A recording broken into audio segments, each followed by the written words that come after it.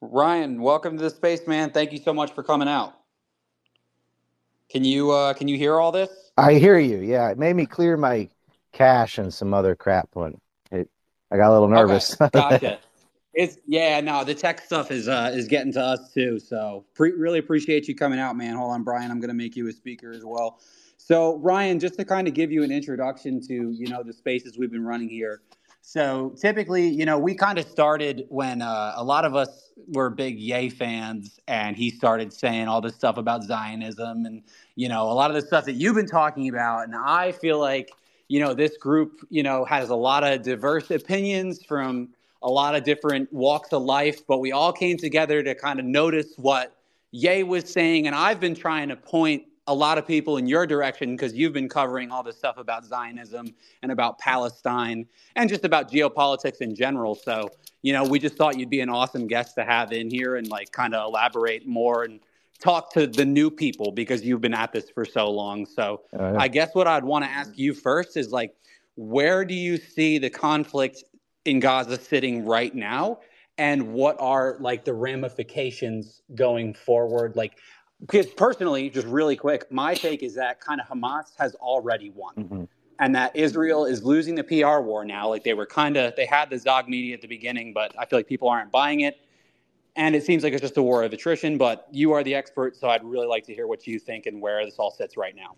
Yeah, Ye is one of those guys that got red pilled too quickly, and just given his personality, when he finds something out, he just goes tells it on the mountain, and he paid consequences for that, unfortunately. Yeah, Gaza is Palestine in general, because West Bank goes along with Gaza. They're attacking them too. They've already won in the sense of a political strategic victory. Israel's painted themselves in a corner because they said it's not over until the elimination of Hamas. Well, that's just not an achievable goal. So they're going to have to redefine the terms of victory because that's not happening. They've certainly murdered a lot of civilians, but I wouldn't call that a W. Soldier for soldier, Israel's actually lost more soldiers than Hamas. And, they get, Right. Well, that's an important point because it seems like when they say we have to eradicate Hamas, it seems like what they really want to say is we need to eradicate the Palestinians. oh, Like, is that a fair it's assessment? just an excuse for ethnic cleansing. They've been doing it for 75 years. Like I said, they're bombing and arresting people in the West Bank too, where Hamas doesn't even exist. Yeah, that's a very important point. That gentleman who was on Piers Morgan had brought that up. I forget what his name was, but he was hilarious, and he talked about how an ideal world where there is no Hamas, let's call that world the West Bank, and that's something that I feel like a lot of folks don't even really make the distinction on. They just hear the word Palestine or the word Hamas. you There's two completely you could separate call that regions. world the Gaza Strip too, because Hamas wasn't around to the 80s and didn't have political power till 2005, and yet they were colonized and ethnically cleansed just like the West Bank. Yeah, absolutely. And I guess I also wanted to kind of ask you about the PLO and the way that whole thing kind of sorted out. Sorry, it's a very crude way of saying it, but it seems like the Israelis wanted to prop up Hamas in favor of the PLO because the PLO was largely secular and peaceful, and Hamas was a lot more militant and religiously fundamentalist. Like, again, you've been studying this for a long time. So, what is your assessment of the Hamas kind of taking over and like becoming the Well, dominant wing in the Palestinian I movement? agree with what Donald Trump found out when he went over there. He went over there and he talked to Abbas and he talked to Netanyahu. And before he went, he thought, oh, the Israelis must be dying for peace. And it's these militant Palestinians that are the issue. But when he went over there, he saw the Palestinians are willing to concede territory, go back to 1967, where they wanted peace. Netanyahu, 3 minutes into talking to him, he realized, you don't even want to do a deal, do you? No, they don't. And they didn't want to work with Fatah. They didn't want to work with the PLO. They didn't want a political solution. They don't want peace. They wanted Hamas in power because, as their, old defense secretary Moshe Dagan, their whole policy is one of provocation and revenge. They wanted people that would not. They want someone who has the position of there's no Israel at all, give all of it back. Well, that ain't happening either. But having an impossible line is perfect for Israel because the side that's doing the colonizing doesn't want peace unless you spell it with an I. They want a piece of this, a piece of that. The side being colonized, of course, wants peace. They're getting killed, they're having their territory taken away. But Israel's the one taking the territory, so why would they want peace? They're gaining resources and land. They're making an ethno state. That's what they want. Right. It seems like it's one of those things where once you see it, you can't unsee it. And I think that people try to make this conflict very complicated, but the problem is that it's really not. Yeah. Most conflicts are complicated, but this one really isn't. And real quick, I just want to if anyone else wants to jump in, I know I've been kind of talking. Does anyone have a question for Ryan that they'd like to go ahead and ask? I'll give it 5 seconds. Thank you. 5. You doing all right? I am. Had a good Christmas. That's good. If you go, That's good. if you go back to like Fort Laramie Treaty with Native Americans, Chief Red Cloud, who defeated the American Army twice, got a peace treaty, wanted peace. He said, just, they're not trying to take back the rest of what used to be Indian land. He says, just get out of Lakota territory, get out of here. And they did for a couple of years.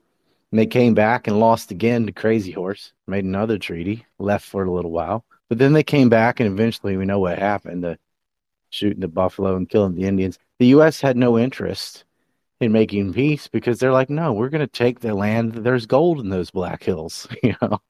They wanted it.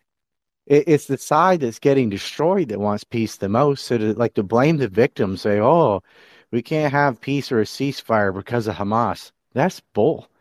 The whole reason there's a conflict is because you insist on having a blockade and occupation. You can't simultaneously colonize your neighbors and act like you're sincere about having peace with them as you shoot their kids and arrest them and bulldoze their houses.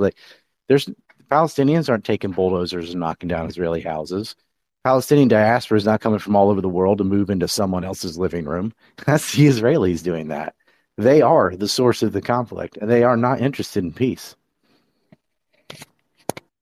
Yeah, absolutely. And you bring up this comparison with Red Cloud. I watched your bit on that, and that was very interesting. I didn't know that specific piece of history, but it is like there are so many parallels between the natives and how Custer would have treated the natives and how. Oh, that's my that was my twin brother that did that actually. Yeah, I mean I know the history too. But he did that series, not me. I was more talking about the bit that you did on your channel on Red Cloud. Oh, I probably have. Yeah, that's true. I've probably covered the same stuff. Yeah. But he just recently did this whole series on Custer. Custer was set up. I don't like Custer, but I'm just saying part of the reason he was sent on a suicide mission was because he was testifying against Grant and his brother's corruption, and Grant was president. So he sent it. Gotcha. Yeah, that's a different story. But I like that old Indian song, "Custer died for your sins." They knew he had no chance.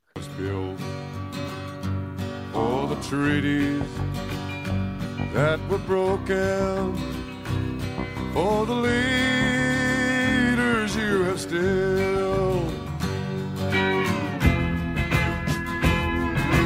Custer died for your sin.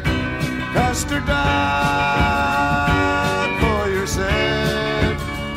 And now I think that the common thread here is the dehumanization of people, because I just noticed this about the rhetoric that the Israelis have towards the Palestinians. They call them animals. They'll call them anything but people. Like, I'm surprised when the Israelis an Israeli says oh, these people. I'm like, wow, at least they called them people. Yeah, I know. Well, that's in their religion, and right. Their religion sort of has two origins because you have different holy books, right?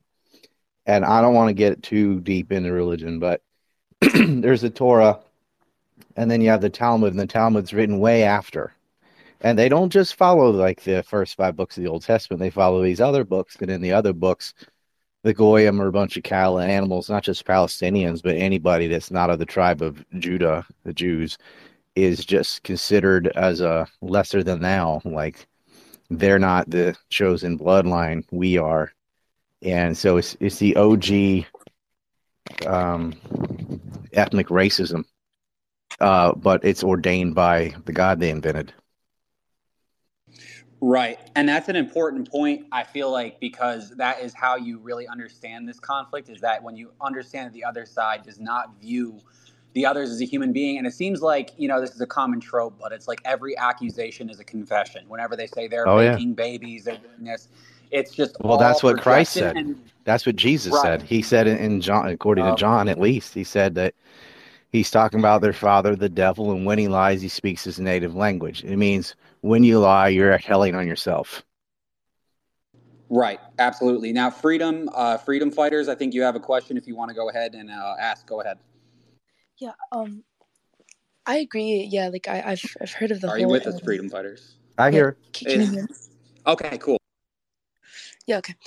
So I agree with the whole. Like I've heard about them saying that they think that they're the superior, yada yada yada.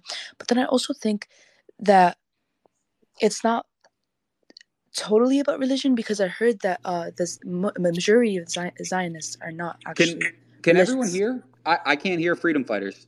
I hear. Oh, I'm That, sorry. so, I'll so just what shut it up. is on Spaces is sometimes when you bring somebody up, some people can hear them, some can't. But the question or the statement was essentially, Wait, Ryan. it's not totally religious. It's there. Go ahead. I can hear you, but he cannot. Yeah, just let him know that I'll drop down and then just bring me back up, because Oh yeah. So they're gonna drop down, bring them back up. Sometimes that fixes the problem.